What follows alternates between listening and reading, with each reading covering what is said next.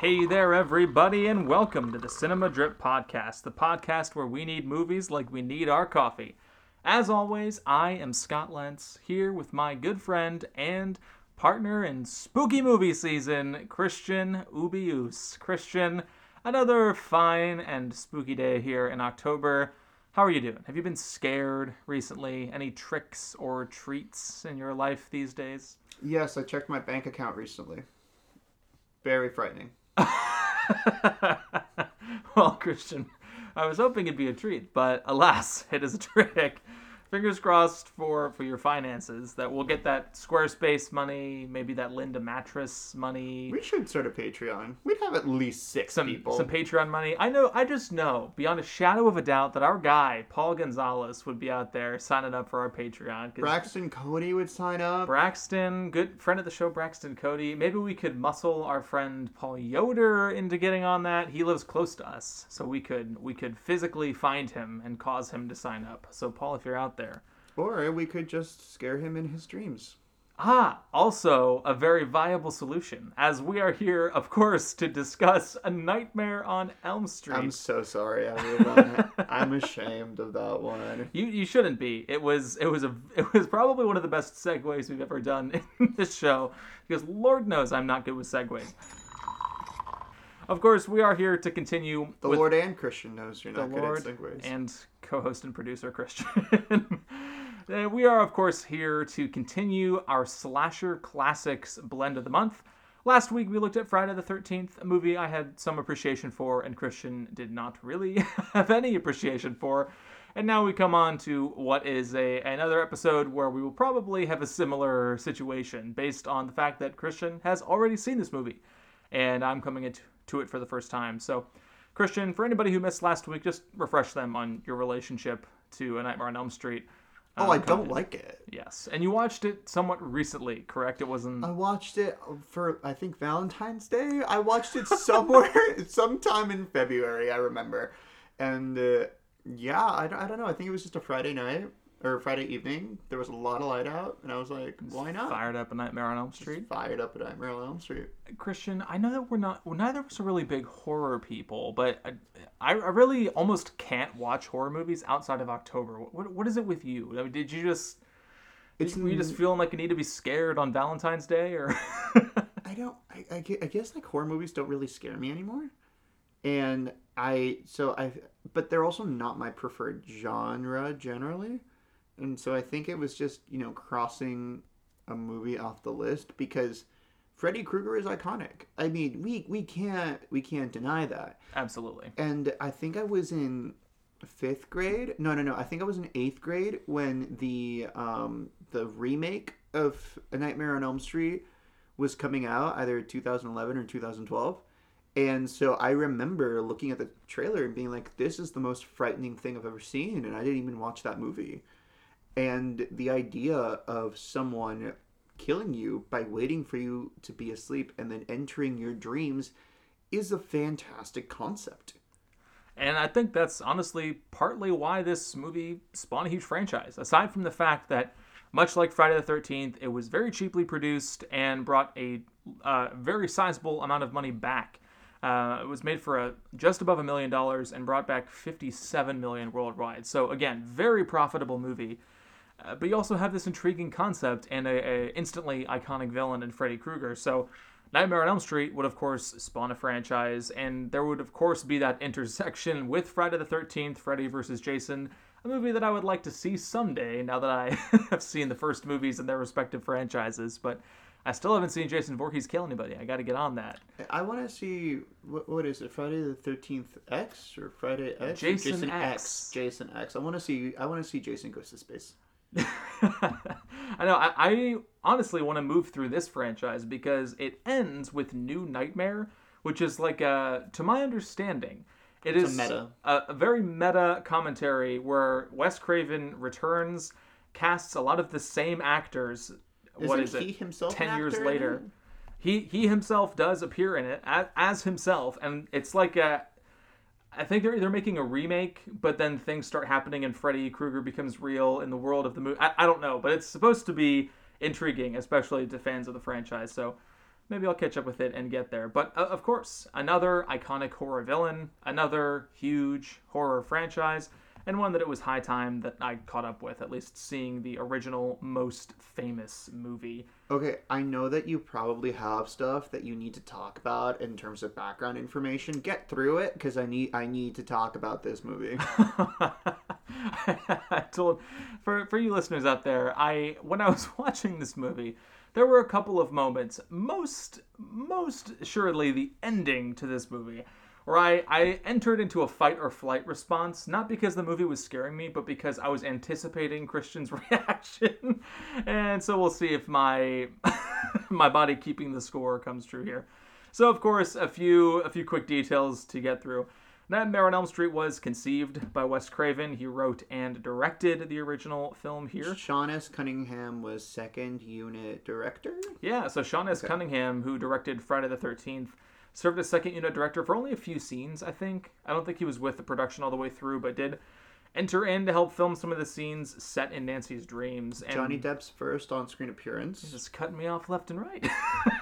Yes. I mean, one of the biggest reasons this movie is still so iconic. I mean, Freddy Krueger would have done it if he had some bozo in the role, but this is Johnny Depp's very first role in a movie or anything on screen, to the best of my knowledge. He gets the introducing Johnny Depp credit. Okay, but I wouldn't even say that. I would. There are movies where there's a notable actor in it, but the movie outshines the notable actor. Oh, yeah, for sure. I mean, Inception is not a Leonardo DiCaprio movie. Well, no. I mean, it's a Christopher Nolan movie first and foremost. Exactly. But yeah, this is notable for the fact that it is Johnny Depp's first screen role. Of course, he is cast alongside Heather Langenkamp, who's the star. She plays Nancy. Robert Englund, of course, playing Freddy Krueger, longtime performer of the character, with John Saxon, Ronnie Blakely, Amanda, I'm going to go with Wiss or Wise, and Jesus Garcia in supporting roles as well. Who's Nancy's mom? Nancy's mom is Ronnie Blakely. Okay. And you might recognize her if you're a Cinema Drip devotee out there, because she was briefly covered on the show before because she was in Nashville. She was nominated for an Oscar for her role in that movie, which we discussed in January of this year. I have some thoughts on Nashville. And John Saxon was also in Enter the Dragon, which we previously covered on another one of our 1970s episodes when we were talking about movies from 1973. Okay. So some fun faces to see again. The only other key things to mention here, and just in terms of background, we already mentioned how much money it made. I just think the actual inception of this movie is so intriguing, and it provides a really interesting, I think, undercurrent to thinking about the movie. But the concept was pretty autobiographical for Wes Craven. Not only did he have a childhood bully named Fred Krueger, which pretty hilarious way to get back at that guy, however many years later he's making this movie, but he also had heard these stories of, want to make sure I get this pronunciation right, of the Hmong people, who were refugees from Southeast Asia coming to the USA in that time of turmoil in the 60s and the 70s. And he read news stories about these people who would come and have trouble sleeping at night. Some even experiencing some kind of illness where they would sort of suddenly die in their sleep. Young people who weren't expected to die in their sleep. And he sort of pulled things together from there, from reading these news stories, from being bullied by a guy named Fred Krueger, and some songs from the time as well, kind of helping tie the concept all together. So, of course, that would lead Craven to develop a very dreamlike movie, very much a slasher movie, but one that is so heavily focused on dreams and their strange relationship to reality. So, on that note, Christian, I just want to jump right to your opening question. So, I really am curious, because you've now seen this movie twice, you've had the opportunity to sit with it, and I know you don't like it, and so I am going to be trying to grasp at straws here and see if maybe we can find some common ground. But what do you like make? This movie? I did like this movie. Okay. And so, I want to know, what do you make of Craven's dreamlike atmosphere and much more fantastical villain, especially compared to Friday the 13th, which, at least, while the franchise would go on to weird situations with Jason Voorhees, and the original, he's not there. It's very much a cut and dry slasher. So, I'm curious. What did you make of the atmosphere of Nightmare on Elm Street? I think that it is a good try. Good try. And this is why. because whenever they're in the dreams, they end up in this like maintenance area. There are a lot of pipes around. There's like steam coming off of random stuff. Yes. And given the story that Nancy's mom tells about the original Freddy Krueger, Spoiler. Okay. Spoiler warning, folks. I mean, we're spoiling all three of these movies. Like, let's be honest. Like, You've had time to catch up. It's been, 40 years almost? so I'm assuming that that's where the original Freddy Krueger died. Like that plantation area. Well, not a plantation, like some kind of industrial plant. Yes. This building he died and it burned down with him in it. Okay. I don't think that really came through until the second time I watched it, because I'm like, why are these pipes and why are they walking over fire in her dream? The visual effects maybe were interesting or decent for the time, but I think have aged very poorly. What? Oh, Christian. When Freddy's arms extend, he looks like a clown. He does look like a clown. It's a great effect. No. No, it is not. A lot of the effects also look kind of stupid. Like when we're in the bathtub and the bathtub is like a portal to hell because she keeps like going under and it's just like one weird door-shaped yellow light emanating from it. That's the door. It's trying to go for a lot of tone when I think more production was needed. What in the world? This movie's made for $1 million. The explosion of blood I liked. When they killed what's Nancy's boyfriend? Yes, poor Glenn. He gets the most iconic death in the movie as That was he good. is sucked under and just fountain of blood, really an eruption of blood comes flying out of the portal in his bed. So is that just like he sliced up all of him? Because that was cool. I'm just gonna assume, maybe he got like a little straw in there, kind of sucked everything out, and then put it into some sort of device that I don't know. It's obviously a fantasy. I also the knives for hands are fine. I feel like I would have liked more close-ups of his hands. When they're scraping against metal, sure. The atmosphere, I think, is a good try. I don't think it's executed perfectly. And Foolishness, you can say that it's only $1 million, but this is what the finished product is. And therefore, I'm going to critique what the finished product is. I mean, the fact that this movie was made for $1 million and the visual effects are this accomplished is incredible to me. And so I'm a little bit disappointed to hear, not that you're like a lesser person, I'm disappointed to hear that you think that the effects aren't that good, because I never had that sense while I was watching the movie. And even in some of those sillier scenes, which is honestly an aspect of Freddy Krueger that I really liked, in some of those sillier scenes, they hide it well. Like when he has the extendy arms, he's covered in shadow, so you cover over some of the stitches there. Or when they slide Freddy's face off, and it's disgusting and gross, and it gets that across. No, yeah, exactly. It's movie, campy and it works. It is campy, which maybe would have worked well if the movie was in on the joke. But are you thinking the movie is somehow not in on the joke? The performances are quite terrible. I knew you would have a problem here. Yeah, this is, I wouldn't argue this is anybody's finest hour, except for Robert Englund, who is Freddy Krueger himself. He's giving the performance of a lifetime. Oh my goodness. Yeah, unfortunately, it sounds like we very much split in terms of the production values, the set design, and some of the visual effects, some of these other aspects, because I loved it and you did not. But we can agree that the acting here, not particularly strong, unfortunately. And I felt bad for Heather Langenkamp. She has become a well-known actress because of this movie. This is her most iconic role. She didn't appear in a ton of movies in her career, and this is the big one for her. And unfortunately, there are too many moments where she is not able to really sell what's going on, whether it's cracking a smile when she shouldn't, or just not being able to ramp up to the heights of fear and terror that we want from our screen queens. Wait, okay. Is Johnny Depp the guy who sleeps with the first girl who dies? Christian, are you telling me you don't know what Johnny Depp looks like? Bro, he changes his face every single time. Not when he's like 20 years old in his first movie. But yes, it's that dude, right? No, he's Glenn. Johnny Depp is Glenn? The guy who looks like Johnny Depp, yeah. What about the guy who was in jail?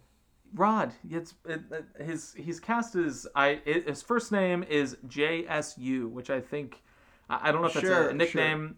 Sure. It might be Sue, it might be Jisoo, I'm not sure. But his last name is Garcia. Johnny Depp does look much more like Glenn than Rod. You're right. Well, it's because he is Glenn Christian. He plays the part. Okay. So, Rod, well, is not great. Anyway, no. but you can tell that a lot of these actors are trying, but it's I think that this is both a fault of the actors and the director.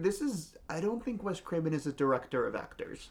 Let me typically in horror movies, you're not necessarily bringing on a director of actors. You're bringing on someone who can evoke a frightening atmosphere. Ari Aster. Sure. I mean, who was the guy who directed The Northman? Robert Eggers? Robert Eggers. Yeah. Robert Eggers is a different animal because he is deeply committed Rosemary's to these Baby. Frighteningly realized historical recreations. I mean, Rosemary's Baby, is that Roman Polanski, right? That's Roman Polanski. Right, Roman Polanski, for all of the heinous crap he's done in his life, of course, he is regarded as a director of skill. But those are three people who have made horror movies. And in terms of just horror movies in general, often you're not necessarily trying to find someone who is a gifted director of actors. Not that they can't direct actors. The new Halloween movie. Even the original Halloween movie, John Carpenter was like, I don't like that movie, but the acting is not the reason why. Well, sure. Yeah, John Carpenter's great. I'm just saying that, like, you can list off. No. Like, okay, these but examples. If there are horror movies that have good acting in them, you can't tell me that I can't critique the acting of this horror movie. Critique away. I'll join with you. I'm just saying that, like, Wes Craven is not being a director of actors. Is not a director of actors, but you need to be at least competent in it, because no one, it's like you said, it's no one's shining hour. And moving forward, these people are pretending to fall into, this atmospheric place. And they're so bad at it. It's sad but true. I wouldn't say a lot of these performances are terrible. I would say they're like, a lot of them are not good. Unfortunately, Ronnie Blakely, for example, her character, it's not. Nancy's mother, she is dealing with alcoholism, unfortunately. And her character is often seemingly in a drunken stupor, or at least in an alcohol-influenced mood.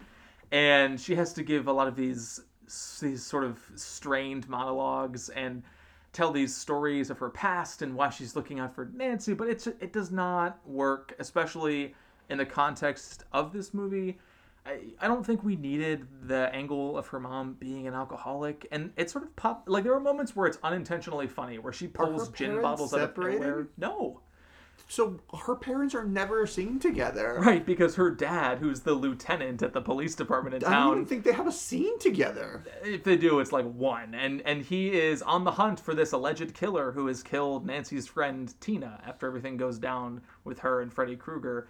And so, yeah, it's a weird family dynamic that gets set up here, where dad's basically never home. But I think I'd at least read one review where that's maybe intentional on the part of Wes Craven, and in terms of having a lot of these teenagers who are off on their own a lot, and their parents are easily duped. There's a funny scene early on where they get Glenn to stay over with the girls by pulling up a boombox to play airport noises, because he's got a cousin who lives by the airport, calls home and talks to his mom over the fake airport noises to make her think that's where he is. And we know that Tina's mom is very absent, has this boyfriend who's uninterested in Tina, and disappears to Vegas, I think, while her daughter is killed. So that might be part of it, having these parents and adult figures who are disconnected from the kids. And that's part of the slasher feeling, right? Where a lot of times it's teenagers or college students, young people who are not being influenced positively by the adults in their life, and they're, promiscuous and drinking alcohol and smoking drugs, and that's why the killer comes after them. And so it's sort of part of the atmosphere. Thing about that is that Freddy Krueger is a child molester. Child murderer. Freddy Krueger is a child murderer. Well, he was originally going to be a child molester, but Wes Craven changed the script. But either way, Okay. child criminal, yes. Yeah.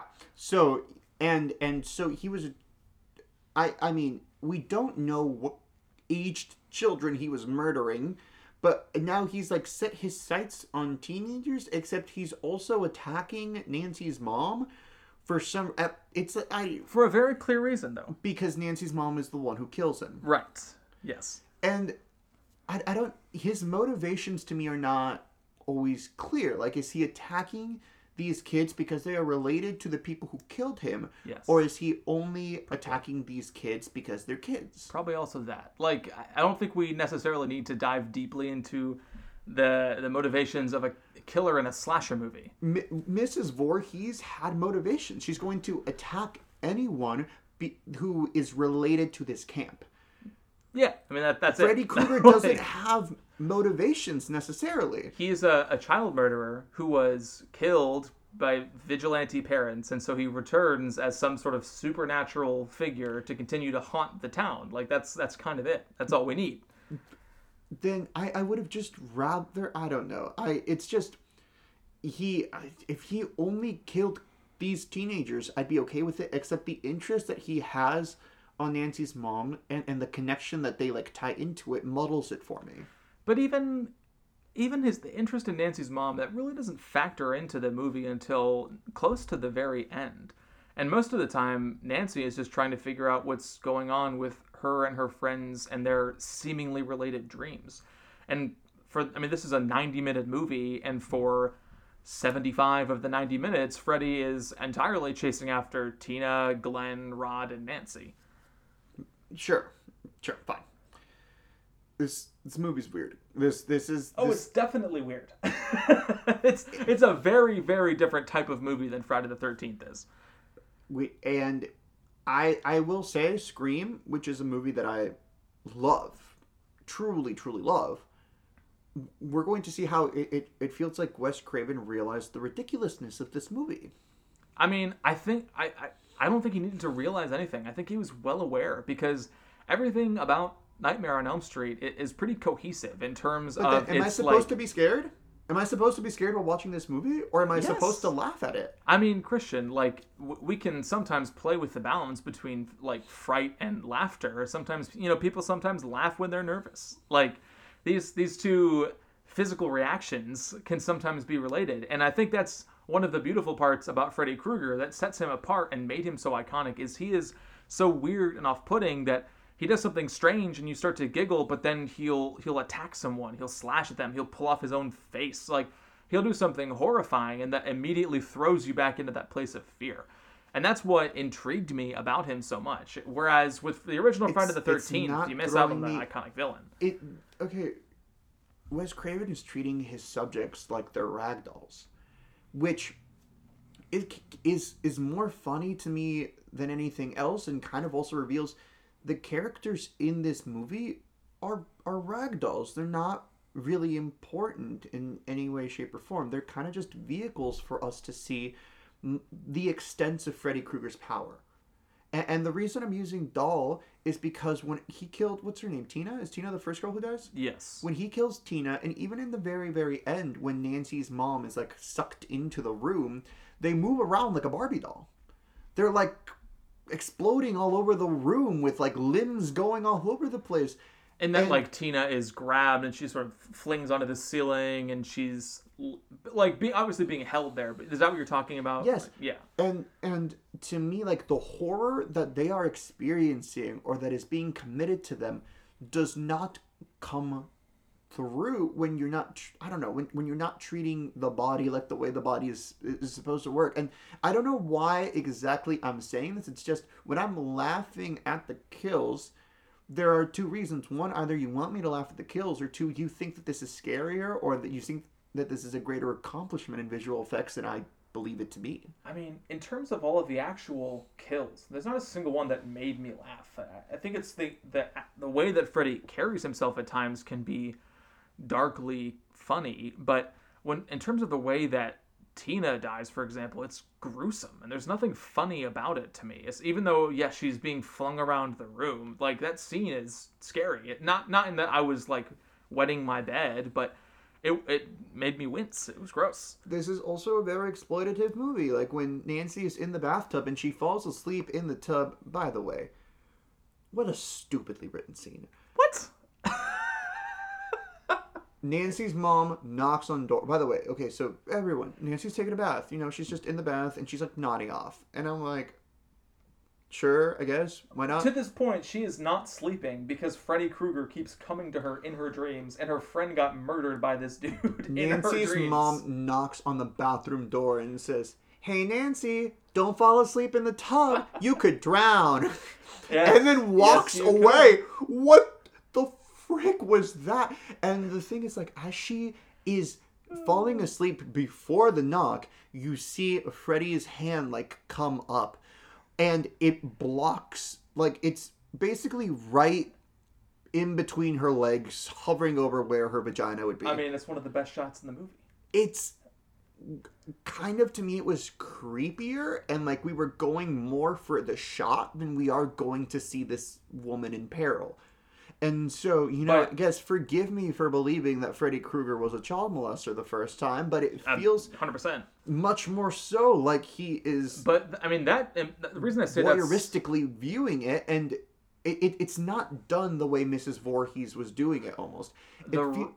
Please go. The reason I say that's one of the best shots in the movie, it's just one of the best examples of just visual storytelling. Whereas a lot of times, especially in Friday the 13th, there's not a ton of genuine use of the camera to tell and communicate. A lot of times the camera is sort of just like following along and seeing what happens. The camera was doing a lot in Friday the 13th, which is a movie that I do not like. Yeah, like the point of view, yes, absolutely. But again, there's not a lot of inspired shots, I would say. Like nothing from that movie that particularly sticks in my head except for the kills, for example. But in Nightmare on Elm Street, this particular moment, so much of slasher movies, there's this complicated relationship with sexuality. And obviously there's all kinds of articles on sex in the slasher movie, and you can look that up on your own time. But in this movie, Nancy is of course, you know, she's the main character, and she's the one person who is sexually pure. Her friends Tina and Rod have a sexual relationship, and they're the first people killed. And her boyfriend Glenn is, I think, in a way where he's not necessarily pressuring her inappropriately, is very clear with Nancy that he would like to start having sex in their relationship, but she's not ready. And we see the ways where sex and the slasher are linked explicitly in that scene, where, of course, the violent hand, exactly like you said, covers her vagina, her private area, and while she's in the bath. And we see sex and horror linked so perfectly in that moment. And it's like an emblematic shot of the entire slasher idea, and that's why I found it. I don't think it's an emblematic thing of the slasher idea because the kills aren't all resembling that. I mean, it's not that the kills resemble that; it's who the characters are. I'm not saying that they all have to be killed while they're having sex. But this isn't like a mesh. It doesn't feel like a mesh of sex and horror. It feels like we're picking and choosing when we want to combine sex and horror. I'm really just talking about the slasher as a genre, where we see throughout these movies, it's the angelic final girl heroine who escapes. In Halloween, for example, you know, why am I forgetting her name again? Laurie? Yes, Laurie is the sort of the studious, bookish girl who cares for kids and is not out sleeping with her boyfriend. She doesn't even have a boyfriend. It's her friends who are sexually active, drinking, doing drugs. They're the ones who are killed off by Michael Myers. Again, it's not always explicit where, you know, Michael Myers, he saw his sister having sex and killed her when he was a child. It's not always made explicit like that. But the slasher movie often finds its killer pursuing sexually promiscuous or morally, you know, gray, whatever you want to say, teens, people who are drinking and doing drugs and doing quote-unquote bad things. And it's the quote-unquote good girl or good boy who escapes. And that's what I'm getting at. And that, like, this is just part of the genre, and it is an element of this movie, and that moment is so key to just the understanding of it in context with the movie. I don't see that, and you don't see what? I don't see the sex. Like, I don't see the sexuality. I don't see the trying to punish, or that the sexuality is what's getting to, or is like the reason that these kids are dying. I see. Again, it's not like an explicit No, reason I see to the a movie. creep. It's just part of the genre. I see a creep. That's Yeah, the only I mean, thing. exactly. He's horrifying. He's so creepy. He's a child murderer. But Like, I no, I don't know. When it's not something that is appealing to me in this movie, or that even comes across as me looking at Freddy Krueger as a creep. I'm more so looking at the movie as creepy. well, yes. I mean, I Let's- guess you, no, no, like, no, you let's- think Wes wait, Craven let's is too- creepy? I Like, do in this movie, yes.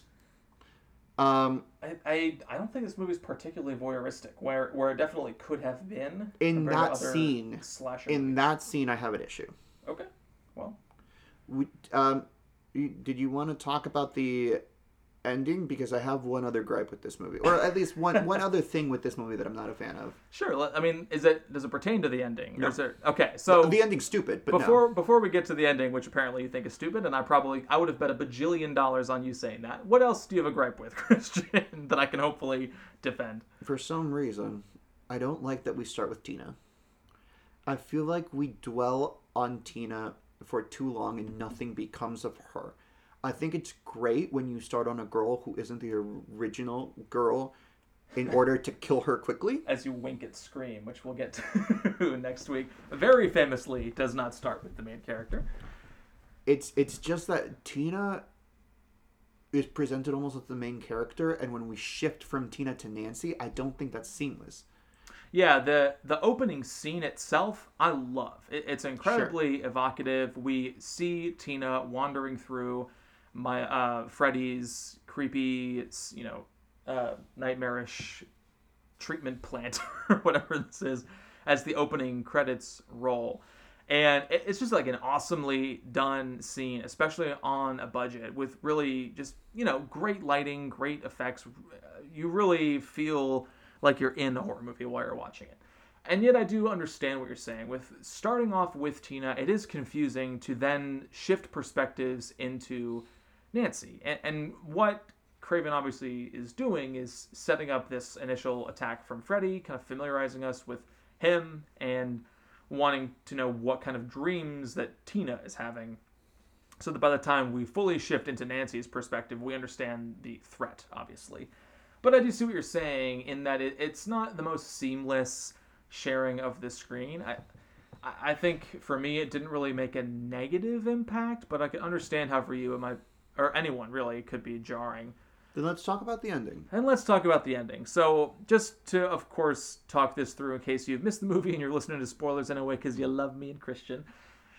And we do get to a point where Nancy has started to pull things out of her dreams with her. She burns herself in one of the dreams, and the burn persists when she wakes up. She manages to somehow pull Freddy's hat out of a dream, which is pretty bizarre, of course. And she has seen her two friends and her boyfriend now killed by Freddy. There's a police scene across the street at Glenn's house as they're trying to figure out what happened to him. And she booby traps her own home in an attempt to pull Freddy out of the dream and kill him in real life, while also getting her dad to see what's been going on. She is ostensibly successful, not before Freddy has a strange supernatural moment with her mother and sort of just disapparates her mother. But then Nancy tries to defeat Freddy by standing up to him and not killing him and saying, "I don't believe in you and you can't get me, you're just a dream." And then she wakes up. Her friends are there. She goes out of her home, gets in the car with Glenn, Tina, and Rod, and the convertible closes up. And what is it but of course, Freddy's red and green stripes on the top of the convertible. She realizes what's happening. Freddy drives the car away mysteriously before reaching out of the door to pull Mrs. Thompson in through the window of the door. And then the credits roll. And you are left wondering, what the heck is going on? Was it a dream? Was it not? Was it a dream and not? Who knows? Christian, I knew that you would not like this moment. Mm-hmm. I'm curious how you would describe why you don't like it. Even though I could try, but you are you and have your own ideas. It tries too much to backpedal. When she is like, I'm going to use the power of courage to wake up. Love the power of courage. Right. And then her mom is fine and all her friends are fine. Automatically, I'm suspicious. Yes, I was suspicious as well. I mean, there's a weird sort of There's- foggy atmosphere. there's- It's something seems off. Yeah. It's way too heavy-handed in trying to undermine stuff in the movie.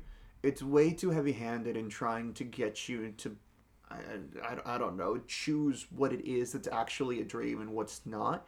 And what I also hate is when he pans the camera over for us to see three little girls playing jump rope. What was the We haven't nursery even rhyme? Yeah, we haven't even sung the song at all. There's these little girls who jump rope, and they sing this tune about Freddy Krueger that I guess was written for the movie. I thought it was like a real nursery rhyme of some What is kind, it? but I'm finding it. 1, 2, Freddy's coming for you. 3, 4, better lock your door. 5, 6, grab your crucifix, which we didn't even touch on at all. There's a lot of weird like religious imagery. 7, 8, gonna stay up late. 9, 10, never sleep again. So, which I'm assuming is a rhyme that they made after the original child murderer, Freddy Krueger, that permeated this town. By the way, don't do that. If there's a child murderer, just don't make up a rhyme about him afterwards. That's so creepy. Maybe Netflix with this new Jeffrey Dahmer series that's out. Yo, they'll- Netflix has released so many Jeffrey Dahmer pieces of content. It's gross. I don't like. Do we need? We definitely 5 don't. different Jeffrey Dahmer We definitely shows? don't. No, we don't. Anyway, it doesn't know what it's doing, and instead of leaving you with a sense of ambiguity, it's leaving you with the sense of I don't know, like betrayal that what the movie had set up so far isn't coming to fruition. Because yes, I'm not exactly sure how many of them are dead at this point, or like what Freddy's doing. My gut reaction is that all of them are dead except for Nancy, but it's also just their deaths don't matter anymore to me then. Yeah, with the ending, although I knew you would not like it at all, I struggled with it too. In that, like you're saying, you sort of want some satisfaction at the end of your slasher movies. You want to know that either the killer wins or loses, and you want an answer there. And especially when it's left unclear. If there's an ambiguity as to whether or not the killer lives, I get that. Yes, 100% that. But in this situation, we don't even know what's going on with Nancy, whether Exactly. she lives or dies. And I think that ambiguity could be really compelling to just to someone else out there. I'm not sure. It's not something I hated. I kind of love just the end on an extremely unclear situation and let the viewer decide for themselves if Nancy's awake or if she's asleep, if she's dead or if she's alive. I will say I just ultimately left me with a very confused and complicated feeling, because otherwise we have been pretty clear on the dream versus reality. And sure, the rules are kind of iffy. She can pull Freddy out of dreams and whatnot. But with the ending itself, yeah, it's a little just, it leaves you wanting just a little bit more clarity. And not that explicit clarity is always the best answer, and that ambiguity can't be compelling, like you're saying. But I'm sort of with you, although I didn't hate it. I just found it a little bit unsatisfying. When I'd really liked most of the movie building up to that.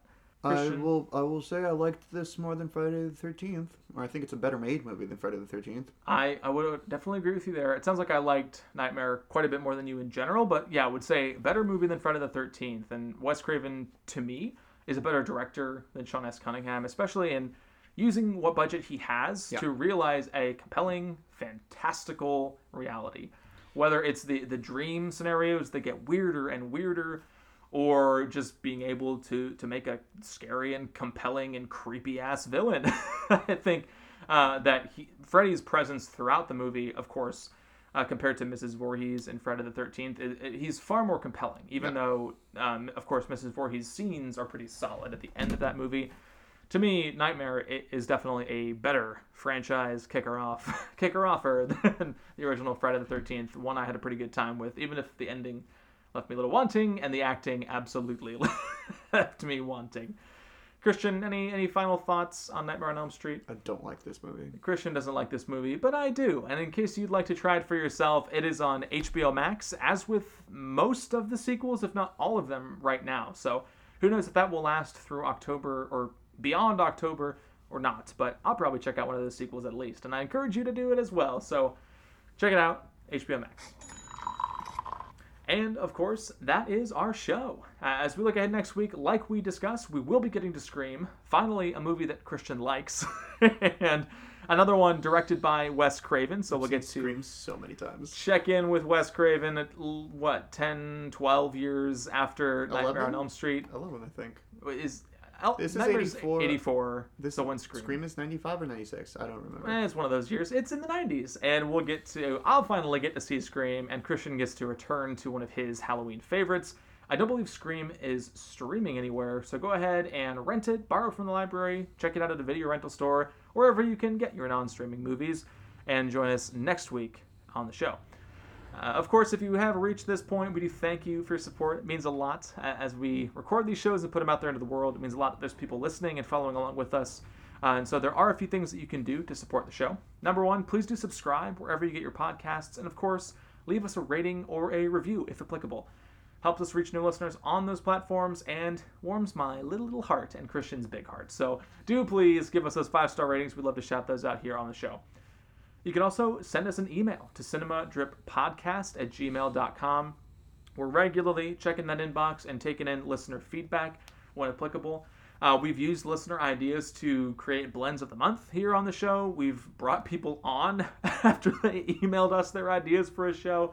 We really sincerely love you guys. And so would love to know your thoughts on whether it's a movie you want us to cover, a blend you want us to pull together, or hey, maybe you think you deserve a guest spot on the show. No promises, but why not send us an email? It's cinemadrippodcast@gmail.com. And of course, you can follow myself and the show on Twitter, Christian on Instagram, and the both of us on Letterboxd, where we are regularly rating and reviewing the things that we are watching. You can go find Christian's reviews for these movies and call him a silly boy for rating them so poorly. And then you can like mine and praise me because I need it. Christian, any final thoughts for the listeners at home? No, not any. None? Nope. Not a single one? Not a single one. Not even like a witty anecdote to share? Charming story from your life? No. Pearl of wisdom? Pearl of wisdom. Pearl of wisdom. Don't try to hold down 3 jobs. That is a good pearl of wisdom there. Fingers crossed for you, Christian. And until next time, this has been the Cinema Drip Podcast.